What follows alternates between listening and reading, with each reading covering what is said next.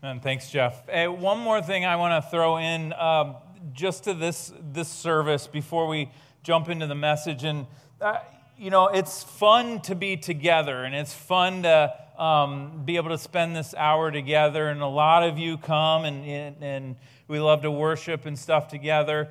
But there is a tension, I'll admit, as a pastor and as trying to be the leader here, that I'm trying to balance of we have a lot of guests that come, and nothing says welcome to a guest like we don't have a seat for you. And that truly, it breaks my heart to say, hey, invite your friends to the chapel and come to the chapel, but then they come to the chapel and they're like, man, we had to sit in the overflow room. That turns them off. And I understand that, so we try to balance that a little bit. So here's my challenge to the 10 o'clock service people especially. If you've not been to 11:30 service, it's about half as many people. There's plenty of room at the 11:30 service. If you are a regular attender here, if you don't have kids necessarily that are upstairs or doing the kids programming right now, if you're someone that could potentially be willing to attend our 11:30 service over these next few months while we have some guests and while we want to invite our family and friends to come, would you consider over these next few weeks jump into the 11:30 service? I have maybe 50 to 100 people. Tell me if you would. Give me your name. Let me know that, hey, I would be willing to do that. We would be grateful. I hope you hear my heart in that. It's not that I want you to switch, but to make room for the guests and stuff, I want them to feel like they have a place here. They feel comfortable here. And so if you would be willing to consider that, I would appreciate it. We would appreciate that. And let me know. With that said, today marks the first Sunday of the Advent season. Now, depending on what kind of background you grew up with or what church you went to, you may or may not have ever celebrated Advent. And it's simply a word that means this. Advent means arrival. It's the arrival. The season of Advent is typically a time that is observed for people to remember and anticipate the arrival of the Messiah, of the Savior. In fact, the Israelites, they longed for the arrival of a Messiah. And we, as Christ followers, are in a period of time where we are longing for the return of Jesus once again. We are longing for the arrival. And it's with this longing in mind that we're launching into a 3-week message series, Advent series, leading us into Christmas Eve, believe it or not, that we're calling Just in Time. Just in Time. It's during these 3 weeks that we're going to discover what was just in time. Well, today we want to look at that Jesus came at just the right time. Next week, Pastor Eric's going to be with us when he shares he was just the right person. And then the week before Christmas Eve, we're going to look at why he carried with him just the right message. And so as we jump into these 3 weeks ahead, we're going to focus on a passage of Scripture found in Galatians. So I want to share that passage with you today. And then we're going to be looking at that same passage over the next 3 weeks together. So we'll be revisiting it. But this is what it says in Galatians chapter 4, starting in verse 4. It says, when the right time came, God sent his Son, born of a woman, subject to the law. God sent him to buy freedom for us who were slaves to the law so that he could adopt us as his very own children. And because we are his children, God has sent the Spirit of his Son into our hearts, prompting us to call out, Abba, Father. Now you are no longer a slave, but God's own child. And since you are his child, God has made you his heir. So Paul begins this powerful portion of Scripture by saying these words, but when the right time came. Now, timing is everything. We know this to be true. The timing of something, whether it is right or wrong timing, can determine a lot of things. It can determine whether something is a success or whether something is a failure. It can determine the difference between life and death. Having the right timing, look, it will determine if you're going to hit your golf shot down the center of the fairway or off into the trees like I do. Having the right timing determines if your car runs smoothly. Having the right timing determines whether the Browns' offense or defense is going to be successful. Having the right timing determines if you're going to make your connecting flight at the airport. Having the right timing will determine if your crush will say yes or no to you when you invite them out to coffee. Having the right timing is important. Now, those things might not be life or death, but what happens when they are life and death? For instance, I've heard these things said. If I wouldn't have gone to the doctor when I did, they wouldn't have been able to help me. Or, if I wouldn't have gotten stopped by the train on the way to work, that car that was out of control would have hit me.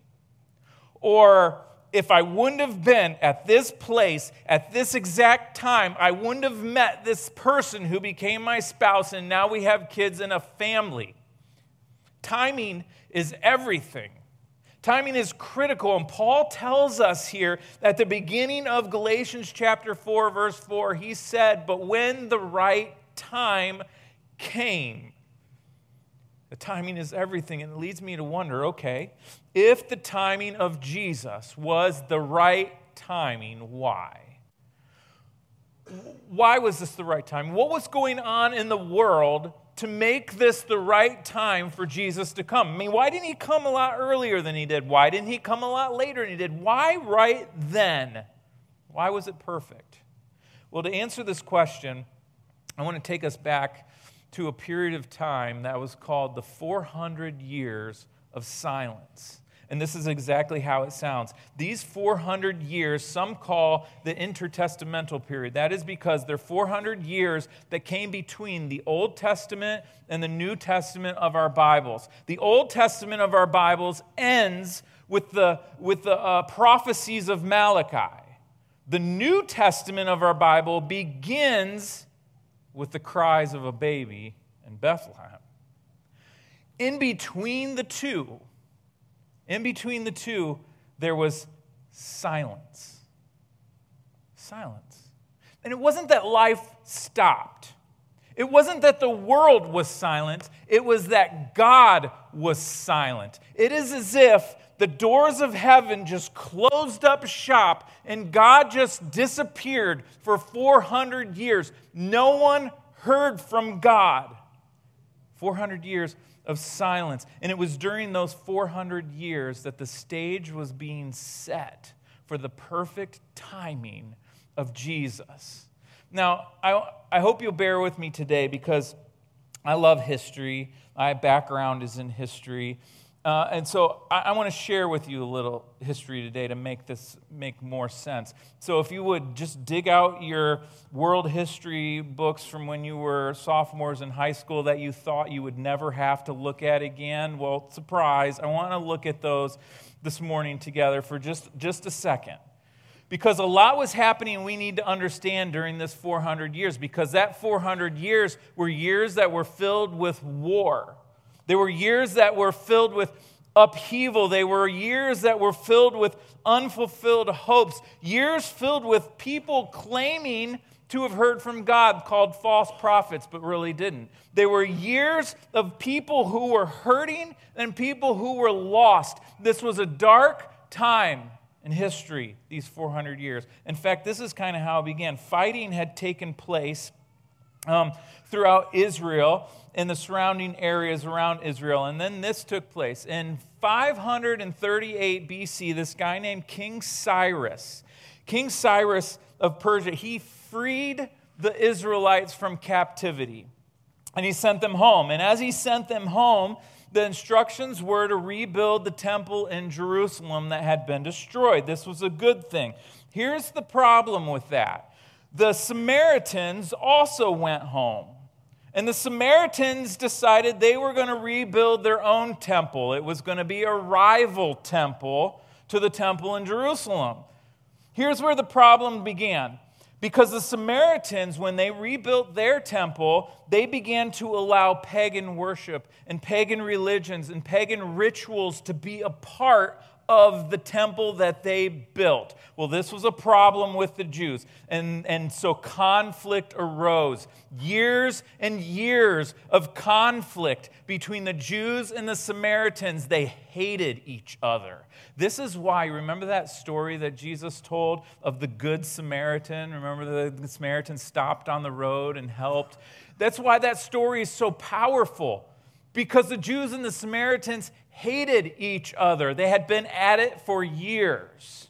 Well then, after this happened, you might remember this guy from your history books, Alexander the Great comes on the scene. Alexander the Great came and he was dominant. But here's the cool thing about his domination. When he dominated, he brought with him the Greek customs and the Greek culture and the Greek language.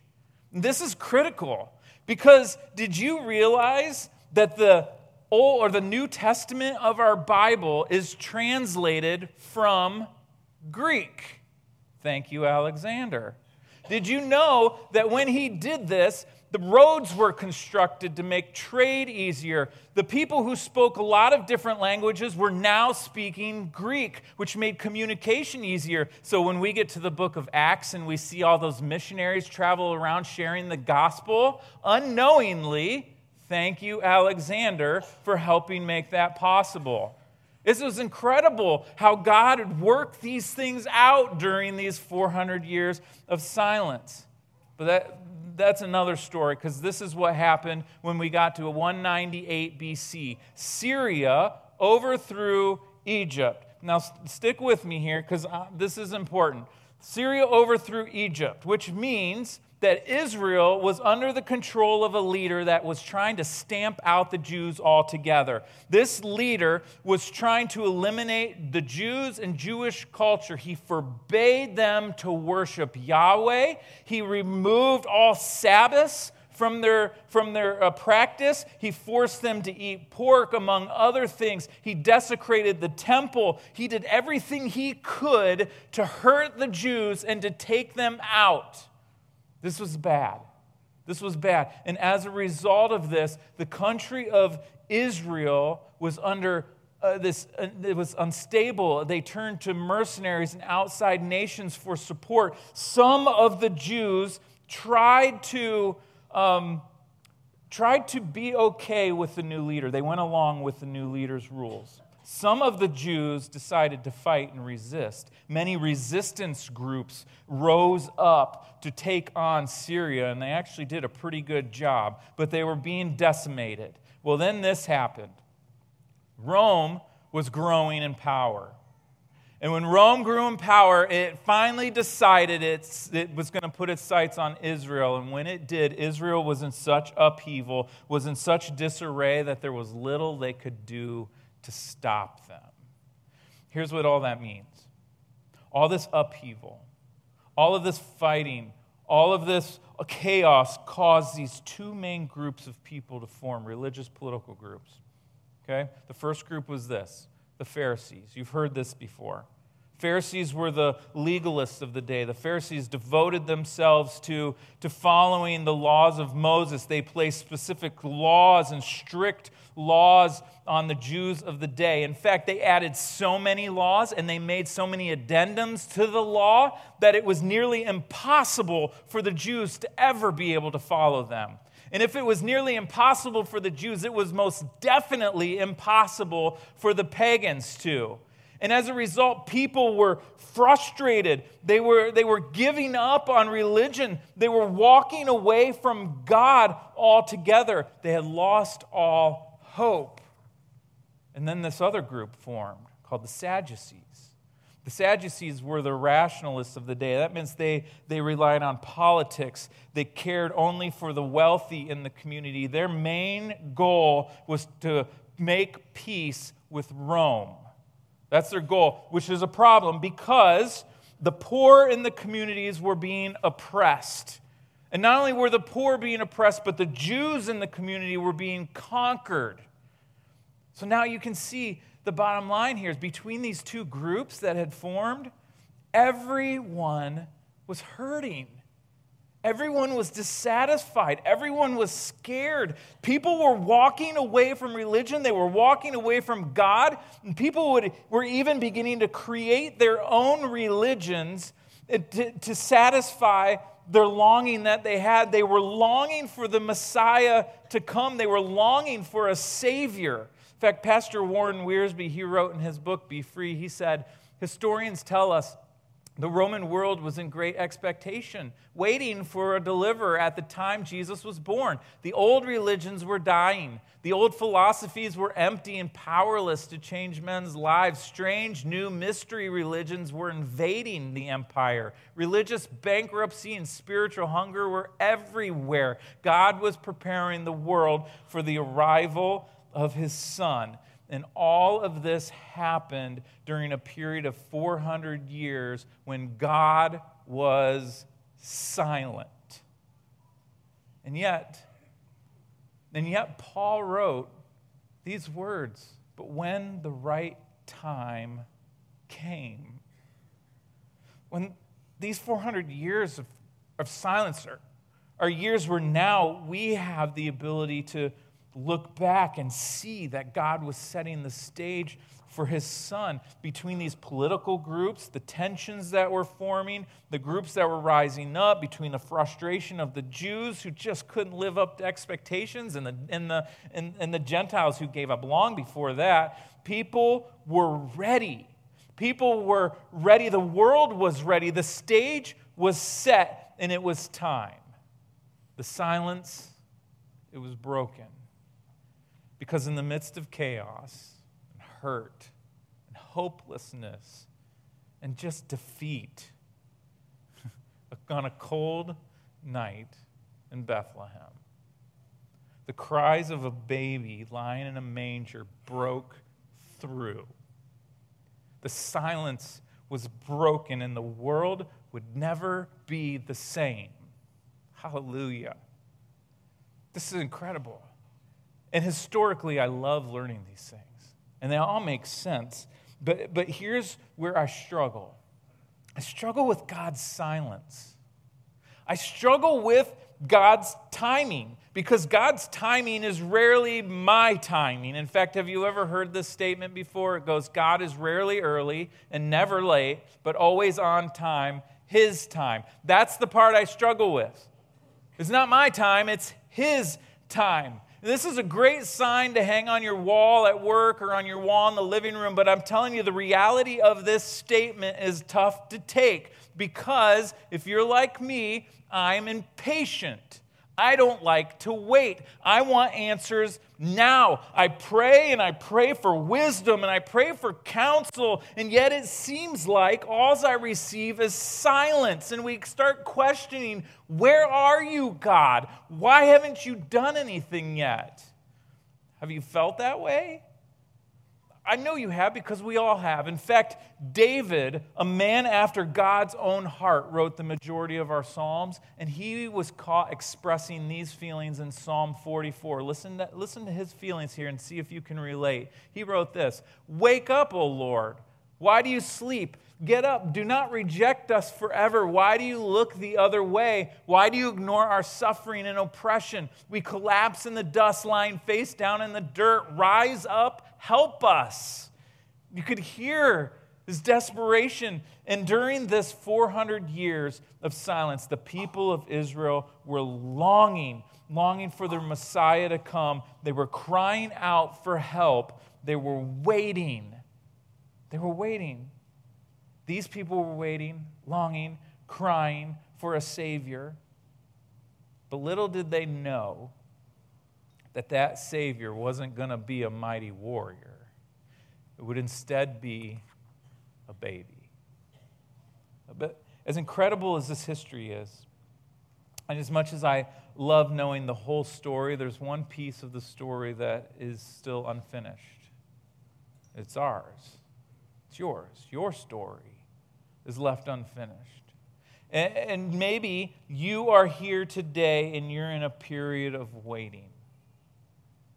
Maybe you're here today and you're at a period of, man, there's just silence. And you're questioning God's timing. And so I want to close today by encouraging you. And I want to encourage you with 3 things to consider and maybe some action to take. So here's how I want to encourage you. If you are in a period of silence or waiting, would you consider, in a period of silence, would you consider slowing down and seeking after God? Slowing down and seeking after God. Here's why I say that. Because during 400 years of silence, these Israelites, the people lost track of time, their time. They lost track. They had time to stop and study Scripture. They had time to stop and seek after God. They had time to tune their heart to sing His praise, and they didn't. Instead, they were deaf and they were blind, and as a result, out of frustration and fear, they chose to seek other things than God, and they walked away. So what about in our lives? In yours and mine, what do we do when God seems to be silent, or when God seems like His timing isn't ours? What do we tend to do? I'll tell you what I do. You can tell me if you relate to me. This is my tendency. The tendency is to get frustrated. And when I get frustrated, that's not a good thing, because if frustrated, that's usually when I begin to assert my control. Because if God's not going to do something, then I'll do something. If He doesn't do it when I think He should, I'll step in and handle it, and I'll make things happen. That's what I do. And then I try to fill the void that I'm feeling with things that I think will give me some kind of satisfaction. I become restless, and I seek after things or people that I think will give me the attention that I want. This is what I do. And then I walk away. I turn my back. What if instead of that, what if we slowed down, took a breath?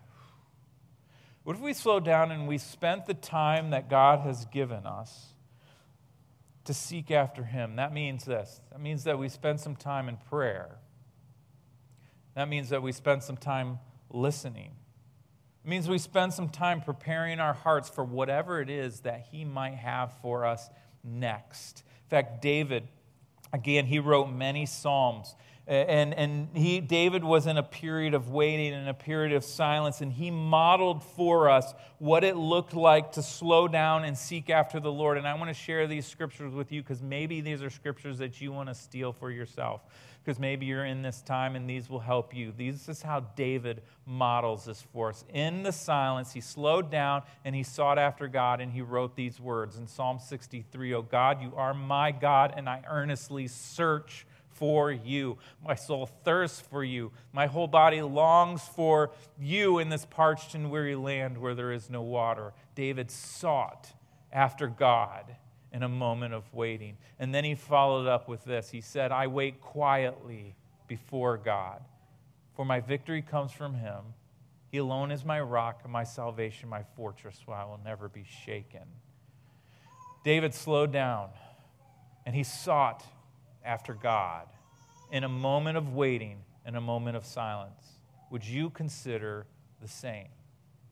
Here's the second thing I want to give you to consider. The second thing is, in the silence, would you consider pursuing a heart of worship toward God?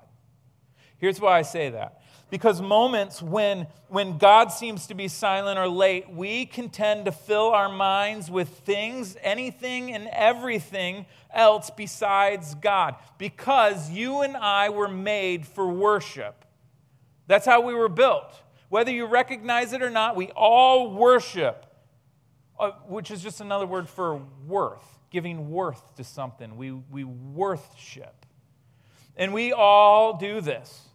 We fill our lives with the worship of something or someone. In the waiting and silence, look, we worship things like sports or money or sex or video games or jobs or cars or Netflix or whatever. You name it, we can worship it. That's how we're built. What if instead we refocused our hearts to the worship of God instead of stuff and things?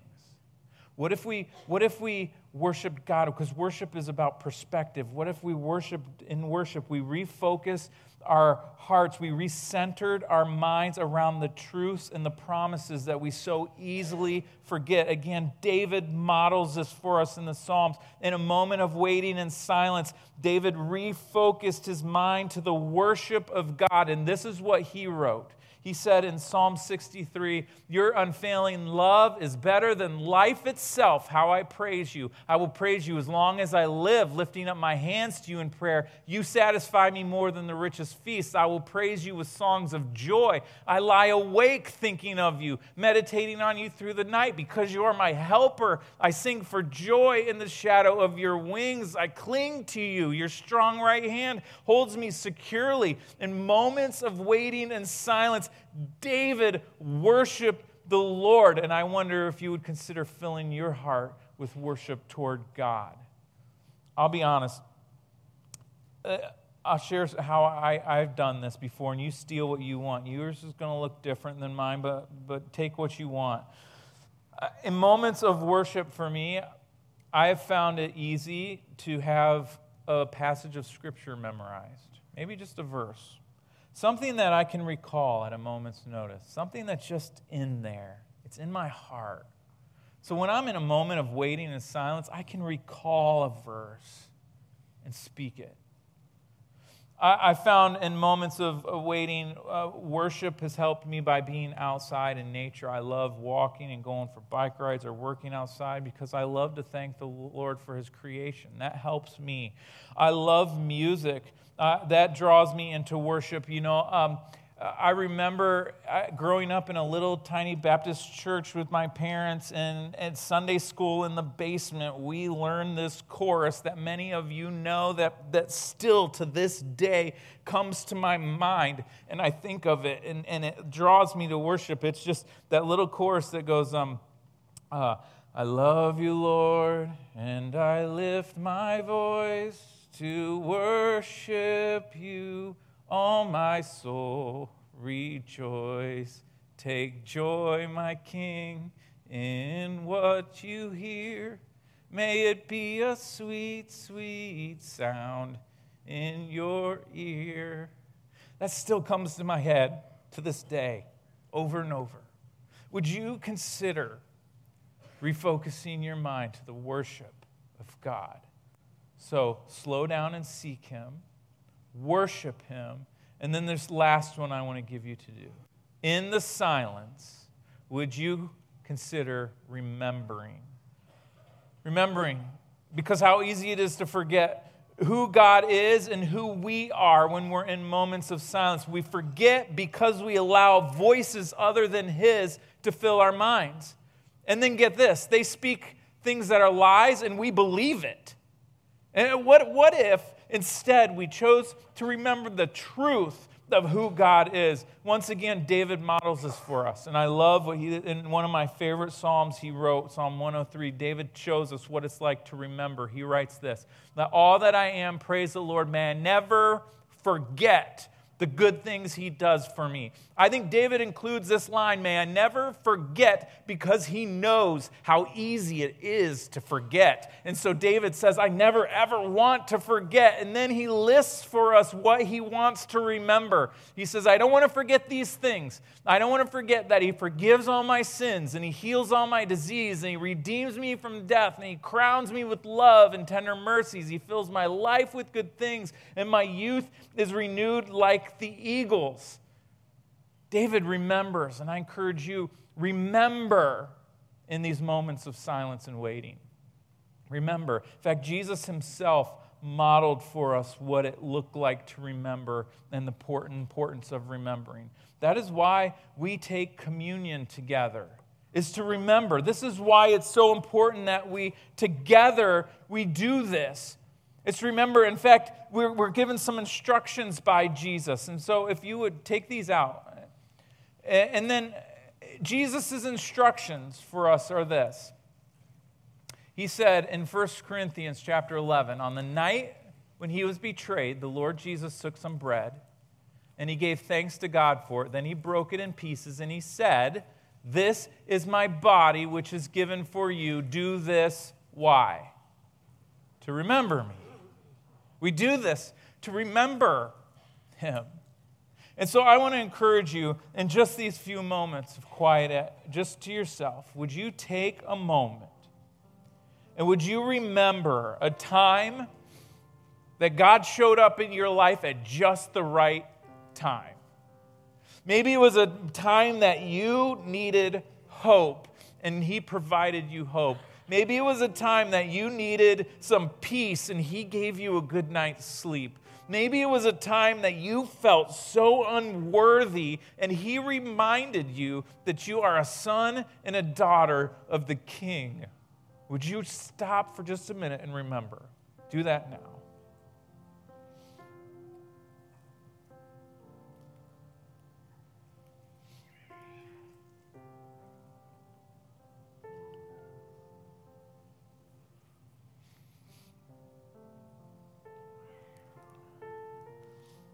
Amen. Would you take that bread together?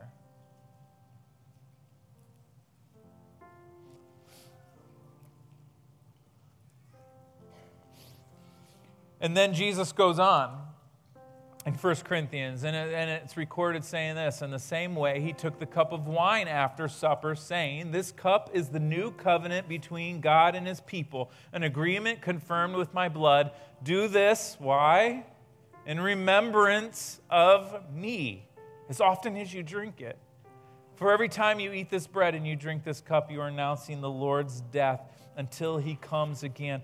Again, would you just take a moment in the quietness of your seat, and would you remember to express gratitude for God's closeness even when you don't feel it? Would you take a moment to express your trust in God's timing even when you don't understand it? Just take a moment to remember and to thank him.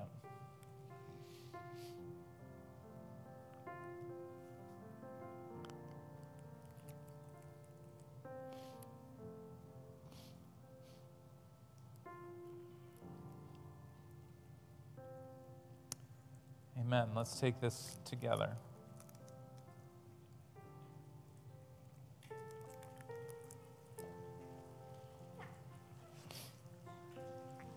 So throughout whatever it is you're going through, the chaos of you right now, remember these words from Paul. He said, but when the right time came, a baby cried, the silence was broken, the waiting was over, and Jesus, the Savior of the world, has been born. It was just the right time. He was just the right person, and he held just the right message.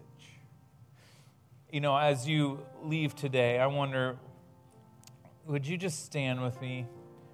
And Sonia, would you lead us in that chorus together, and then you'll be dismissed after we sing.